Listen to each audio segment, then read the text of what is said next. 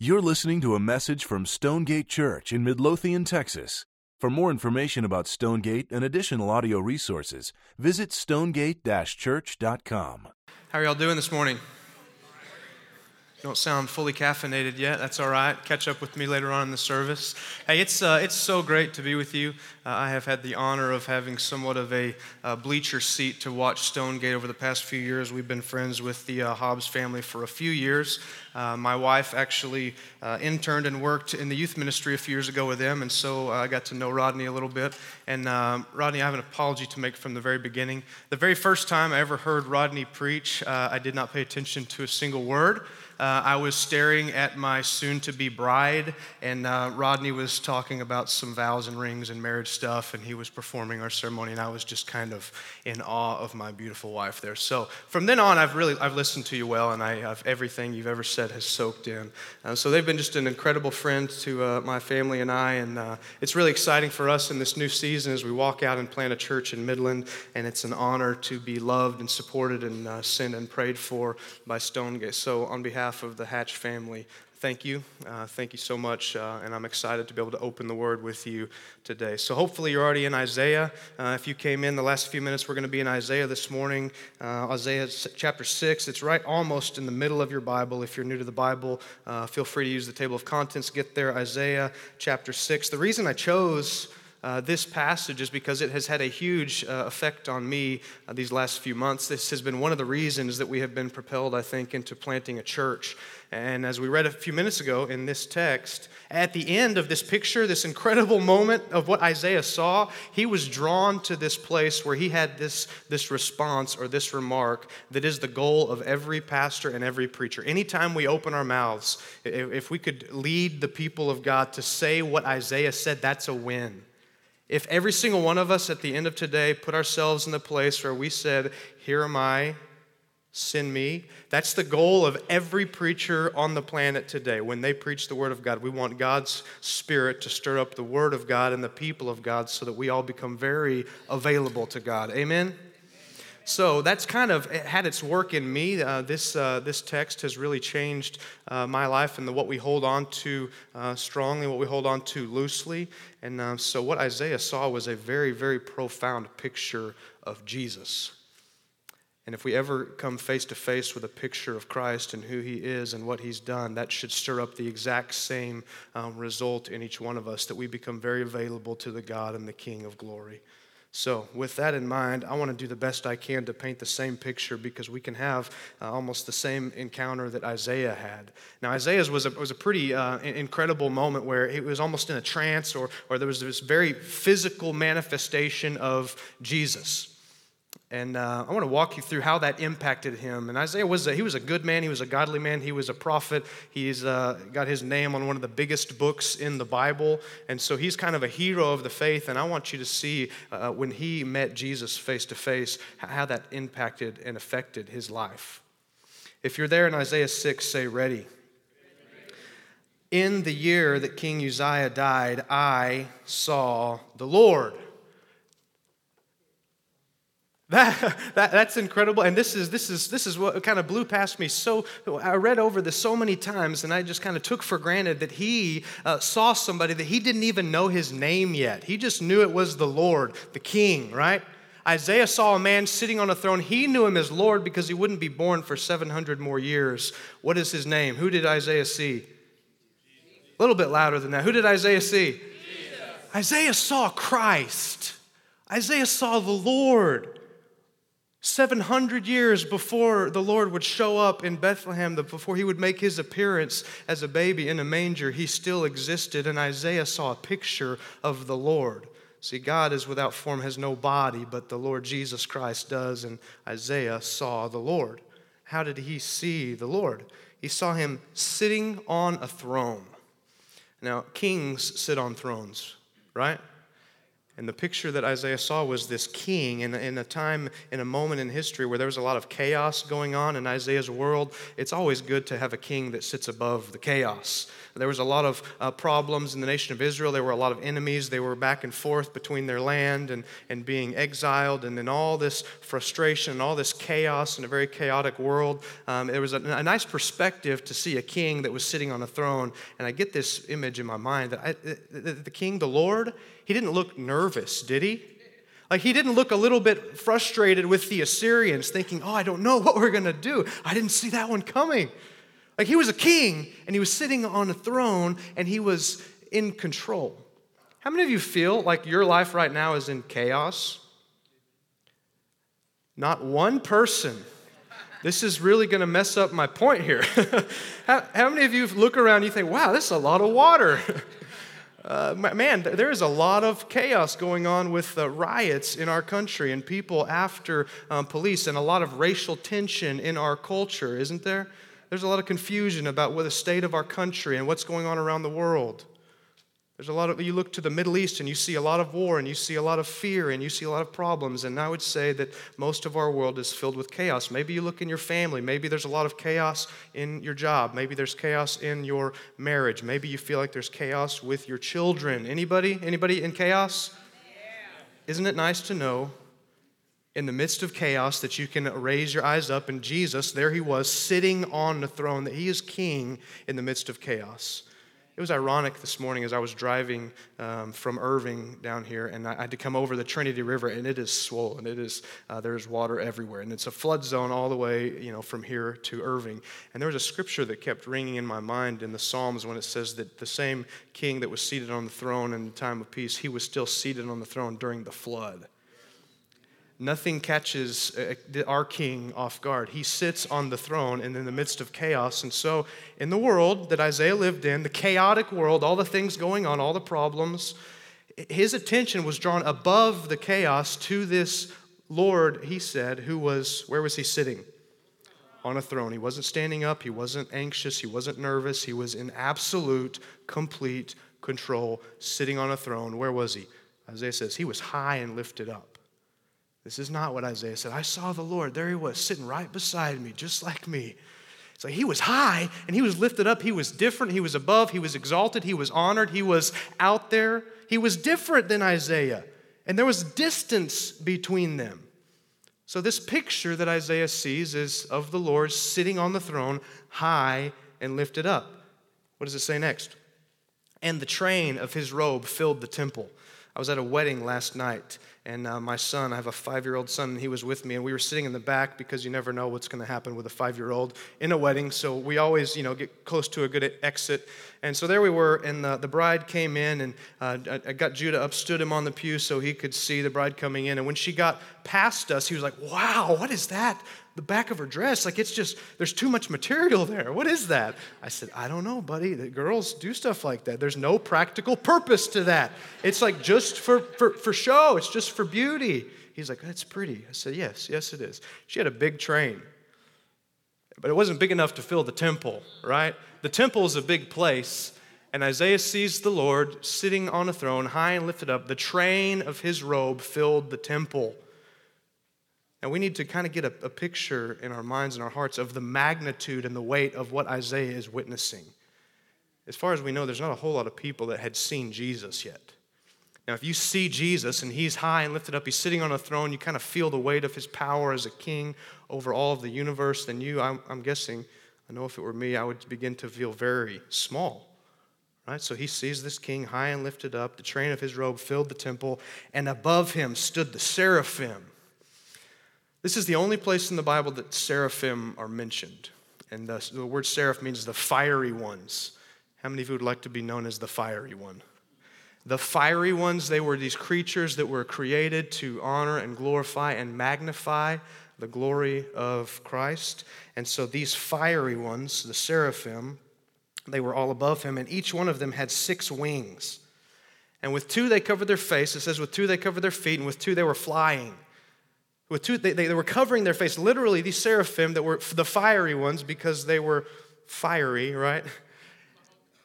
They were around the King Jesus, And the glory of Christ was so radiant, Revelation says that when his glory is fully exposed, that it will completely black. There's no need for the sun because the glory of God will be our light. The glory of Christ was so bright that they had to hide their faces. Now listen, if you are called the fiery ones and you have to wear shades when you're around Christ, Christ has got some glory. Amen? So these seraphim, there they are. They're flying around the throne and they're covering their face because they cannot fully embrace and absorb the glory of God. It says they covered their feet with two of their wings. That's a sign of honor and respect and submission. So in many cultures in the world, you walk into somebody's house, you remove your shoes, you get long pants or a long dress that covers your feet because that's a sign of honor and respect. So these incredible beings, the fiery ones, had to cover their feet when they were around the Lord. And with two, they were flying. And you know what that means? That they could fly. And that's awesome. And these seraphim, the fiery ones who had 6 wings, verse 3, and one called to another and said, what'd they say? Y'all read it with me. Holy, holy, holy is the Lord of hosts. The whole earth is full of his glory. That's basically the theme. That's what I want you to catch, is that Jesus is incredibly full of glory. He's the most glorious, weighty thing in all of creation, and he's above creation. Glory. When I use that word, I mean it means weightiness. There's a weightiness to God that nobody else has. Because of who he is and because of what he's done, he has a lot of glory, a lot of weight. And Isaiah came face to face with the glory of God in the face of Christ. And there was so much weight to who Christ is and what he's done that the Bible says right there that the seraphim were created to explain and demonstrate and chant and cry out that the whole earth is full of the glory of God in Christ. And this is the mission that God is on. This is why the earth exists. God created a planet and he filled it full of people and he filled it full of creatures and all sorts of living things, Genesis says, so that it might be a stage for the glory of God. Amen? He created something so that he might cover it with a blanket where the whole earth might know who he is in Christ, what he has done in Christ, and so his glory might fill the entire globe. The world exists as a platform and stage for the glory of God. God created humanity with a unique capacity to understand, appreciate, and reflect the glory of God. You exist as a human being so that you might be a vessel for the glory of God, so that people through you might know who God is in Christ and what he's done. Why do our marriages exist? To be vessels of the glory of God. Everything is about the glory of God. That's what Ephesians 5 says. Oh, by the way, this marriage that you're living out together as you submit to one another and love one another, this is a picture of the gospel of Christ, and the whole world is going to understand the glory of God and who he is and what he's done through your marriage. Your job, you exist in your job to make much of Christ so that his glory may fill the earth through your job. The reason you have a family, your children exist so that you may point them to Christ so that their lives may be what? Empty vessels for the glory of God. Everything in existence was created so that God's glory might fall like a blanket over it until everybody may celebrate the weightiness of Jesus Christ. Now, that is the mission that God is on. The mission he's on is to completely saturate all of his creation with his glory, because there is nothing more glorious than Christ. There is no one more weighty, has more weighty character or abilities than Jesus.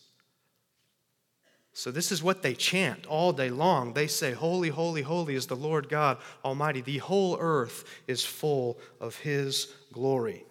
And verse 4, and the foundations of the thresholds shook at the voice of him who called. Now, if you're Isaiah, how do you feel right now? Maybe a little nervous? Right, if you're still standing, now everything is shaking, and now you have been met face to face with a literal picture of Jesus, and you've seen these scary, magnificent creatures that exist just to declare the holiness and the glory of God, and now the place is shaking, okay? Now I called in a special favor and asked God if he might send us an earthquake right now so that we could have some real life application. So let me pause a minute and wait for it. Maybe back in a minute. And the whole place, the whole house was filled with smoke. And I said, okay, so verse 5, Isaiah, for the first time, he gets to speak and he has a response. And what would our response be if we had seen everything he had just saw in these short verses, and the whole place we're standing in is now shaking, and there's smoke, and there's these fiery creatures shouting out the holiness and the glory of the Lord? This is what he said. Woe is me. There's an exclamation point after that. Why? Because he was probably terrified. I'm sure he was like, I'm a pretty good guy. Because if we look around the room, everybody look around the room, we can, if we kind of compare ourselves to each other, we can always find somebody that we're doing better than. Amen? Point to that person. I'm just kidding. Don't do that. I'm performing better than they are. My marriage is more put together than theirs is. I haven't stumbled and sinned as much as they have. I do better with my money than they do. I do better with my computer than they do. And we can kind of look around, and as long as we compare ourselves to each other, there's room for good and bad, right? I thought I would get an amen out of that. As long as there's somebody in the room worse than us, we can feel better about ourselves. So kind of good and bad is very relative when we compare to each other. And a lot of times people that have never really heard about who Christ is and what he has done. The question is, are you a Christian? Well, I think so. I think God would be fine with me because I'm better than this person or because I haven't done this. And we kind of use this comparative scale of good and bad. And that works really well until Jesus shows up. Amen? In Isaiah, on our scale, in our terms, good guy or bad guy? Good guy. How many of us have, 66 books in the Bible? He's a good guy. In fact, I even think he was a righteous man, a good man. But when Jesus shows up, the best man among us starts to say, woe is me because I am undone. And he didn't just get that out of nowhere. He didn't just understand that his deep need and depravity because of looking around. When he was looking around and comparing to others, I think he was just fine. But he said, woe is me, because I am lost or I am undone, because I am a man of unclean lips. And then he looked around and says, and listen, I dwell in the midst of a people of unclean lips. And this is how he came to that conclusion, because my eyes have seen the King, the Lord of hosts. See, there is good and bad, and there's some good men and women in my church. There's some good men and women in this room until Jesus shows up. And when Jesus brings a different standard into the picture, then the resounding theme is what Romans says, that there is no one good, no, not one. None of us. See, in second grade, I was incredible at softball. I'm talking MVP of my small country 1A school. I grew up in a town called Bushland. It was, when I was there, about 150 people west of Amarillo, and I was 8 years old, and I was the MVP. Can y'all believe that? I was the MVP of my softball team. I mean, I was incredible. And then I told my dad, so you need to take me to a Rangers game. And so he drove me. We took a weekend. He drove me the 6 hours to the old stadium in Arlington, and we went in. And all of a sudden, I wasn't the MVP anymore, right? I was like, wow, gosh, they're better than I am. In fact, they don't even know who I am. And there I was with my glove, walking into the Rangers stadium there to see my hero, Ruben Sierra. Anybody remember Ruben Sierra? Hit a home run, and Nolan Ryan pitched. It was a good day. But as long as I was comparing myself to Wes and all my buddies in second grade, I was pretty good. And then when I showed up in the majors, I wasn't even on the map. That's how humanity is, because as long as we kind of keep our eyes on each other, there's good and bad. But the economy that God uses is measuring us up against Christ, perfection.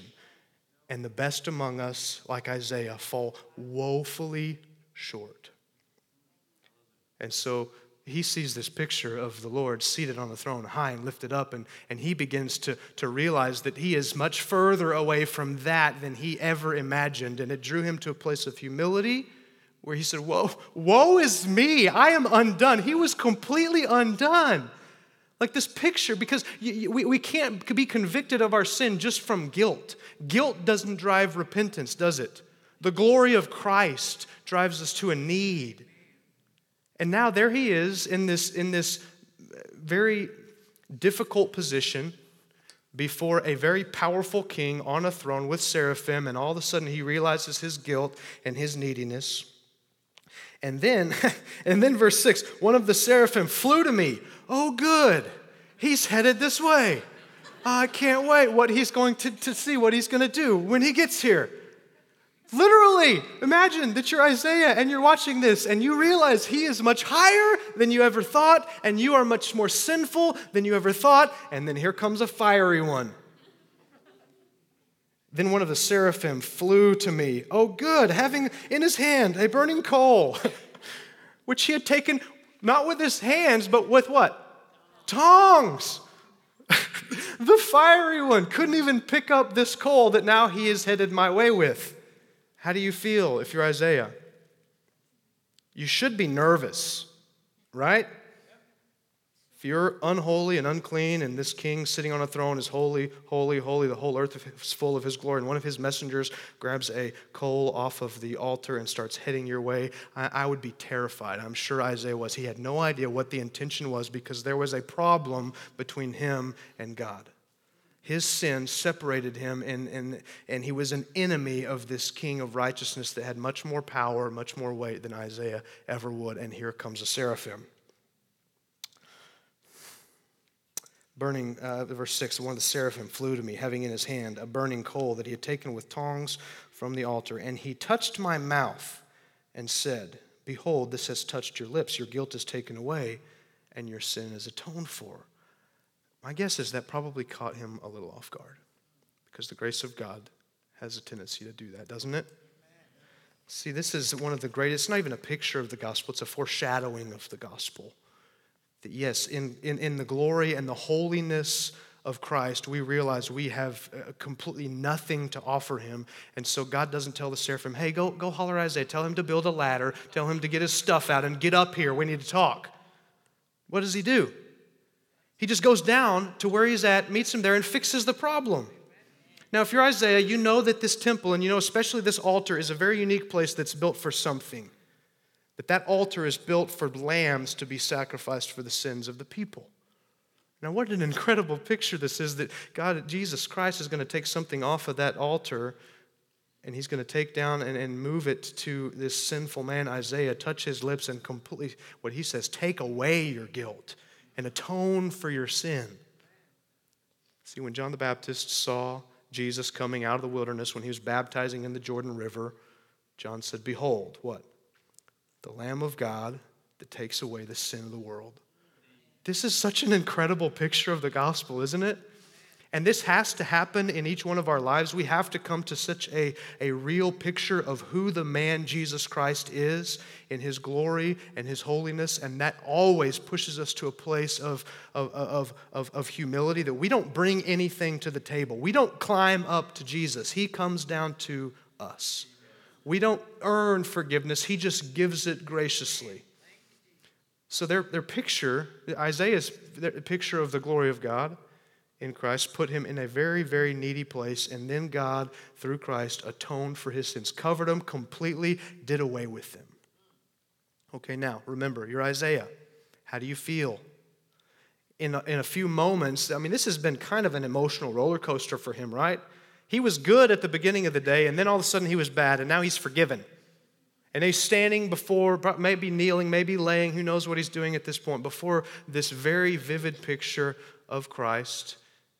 And I'm sure that this weight of grace and this complete submission now to this man who had just taken care of his problem was weighing him down. Verse 8. And I heard the voice of the Lord saying, this is the first time in this scene that we have where Christ speaks. I heard the voice of the Lord saying, who shall I send and who will go for us? Why is he trying to send and what does he want them to do? The mission that God has always been about, right? Filling the entire earth with the glory of God in the face of Christ. That's his mission, that's his goal. That's been his goal from Genesis. It's going to be finished someday in Revelation when it says every tribe, every nation, every people, every tongue will know very explicitly about the glory of God in Christ because of who he is and what he's done. And he's looking for people to get involved in that mission. And so God, knowing that he's going to fill the earth with his glory, he says, listen, who will I send and who will go for us? Because what does he use? Who does he use to get his glory out to the world? People. And so he says, who shall I send and who will go for us? And who was right there to volunteer, to raise their hand? This man who the grace of God had just changed. And what does he say? I think it's more important. What does he not say? How far is it? How long do I have to stay there when I get there? Can I afford it? How much is it going to cost? Are my friends going to come with me? Are they going to stay? He doesn't have any list of addendums, does he?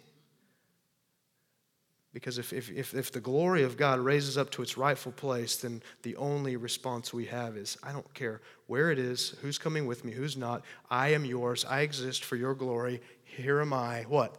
Send me. And if you read later on in the story, Isaiah does not get the best job.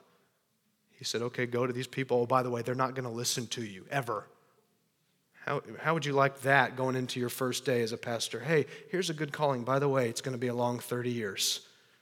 That's what he got, but he was willing to go. He says, here am I, send me. There has been a lot of progress since that time with messengers carrying the mission of God to a lot of different places. It's reached us. And there is a lot more work to be done. Because Revelation says Jesus is not going to be done until the name and the mission of who God is in Christ and what he has done in Christ gets to every people group. The mission will not be done until that is accomplished. And we have made so much progress, but listen, there's roughly 5,000 people groups on this planet left today that don't know who God is and what he's done. They have a general sense of the glory of God through creation, but they don't know very specifically what Isaiah saw in Christ. And who is going to take the mission to them? Who is going to take the message to them? There's unreached people in Midlothian. There are unreached people in Irving that have no idea who Christ is and what he's done. And who's going to be available to go? Only people who have been impacted by the glory of God. This is why I say that, because I think if something has a lot of glory or a lot of weightiness, we become very available to that. Like if I have a lunch planned and Nolan Ryan shows up and he just happens to be free, do you think I will cancel my lunch plans and shift them over to him? Yeah, because he's weighty. I'm like, well, sorry, we can reschedule, right? You know, who's your favorite person that you would love to have lunch with if they showed up in this room today? I'm going to count to 3. Everybody say their person out loud. Are you ready? You cannot say Jesus. Gosh, I know you. 1, 2, 3. Okay, well, good. All you want is Jesus. That's good. Okay, whoever you didn't just say, whoever that person might be, if they show up and you perceive them to have a lot of weight, let's say the President of the United States shows up, and you perceive him to have a lot of weight, or the former president, whichever one you want to show up and have lunch with, doesn't matter to me. They show up. You become pretty available, don't you? Do you have plans? No. What do you want to do? I don't care. Let's go. You become available where you perceive someone to have a lot of weight. And when Jesus, you see that he has more weight, all of a sudden money doesn't have the authority to dictate your life anymore, right? Amen. If you perceive money to have all the glory and all the weight in your life, then it's going to dictate your schedule. But if Jesus has the most weight and the most glory of anything in all of creation, we become very available. To go what? Where does he say? He didn't ask. He just said, here am I, send me where? It doesn't matter. The most, at least for me and probably for you, the most powerful sermons that I've ever heard are not the sermons that tell us what to do and where to go. They're the sermons that tell us who God is in Christ. And then all we have to do is say, well, here am I, send me. Because I don't have to tell you where to go. I don't have to tell you what to do. I don't have to tell you what to say. I couldn't do any of that. I can tell you who God is in the face of Christ, and he can tell you what to go, where to go. He can tell you what to do. He can tell you how much to give. He can tell you who to adopt. He can tell you what job to have. He can tell you where to speak. So as the people of God become very acquainted and familiar with the weightiness of God in Christ, we should become very available until the Great Commission is finished. Because his Great Commission is literally through the gospel of Christ to extend the glory of God to the globe, and then the end will come. And I pray out of this church, out of this service, the next service, that God will move people and push them to difficult places on this map, this globe, where God's glory has not been revealed to them in Christ. I pray some of you in this room end up in northern India, you end up in Pakistan, you end up in Nepal, you end up in Baltimore, you end up in some inner city places, and you begin to just speak of the glory of God. Because that's who goes, the people that have been so impacted by the glory of God that were available. Some of you are going to become available to take the mission and the gospel to your neighbors. And listen, guilt will never drive you to obedience. The glory of God drives us to obedience. Some of you are struggling with, can I build up enough courage to share with this person across my cubicle, in my job, in my family, in my house? Maybe it's your parents, maybe it's your children. The glory of God is so weighty that it outweighs everything else, to where God's servants become incredibly obedient. And let me have a little caveat just for a second, because I'm a father. We've got 3 children. And this started to kind of echo in my mind, thinking, well, some people are going to, God's going to put in their heart, in their mind, a very specific location, a very specific people group, a very specific person in your life that if you were to say, here am I, send me, God's going to send you to them. And by the grace of God, I pray we would all be willing to go wherever that is. Because what God wants us to do, I think, is to put our yes on the table. That's what Isaiah did, isn't it? Put our yes on the table and let God put it on the map. And some of you put your yes on the table, and that's going to be in a different country. That's going to be a different city. That's going to be in the same city, in the same house. You're going to have to go across the hallway and talk to your children or your parents. But as a parent, I realize, and some of you have children, that maybe they're right in the middle of this. Like they're being stirred up with the glory of God, and they're ready to go. And God is about to send your child to a very difficult place. And we know that in order for this great commission to be fulfilled in our lifetime, that there are going to be some martyrs, don't we? And as a parent, we think, look, I don't want you to go. Yes, you can go to this place, but not to that place.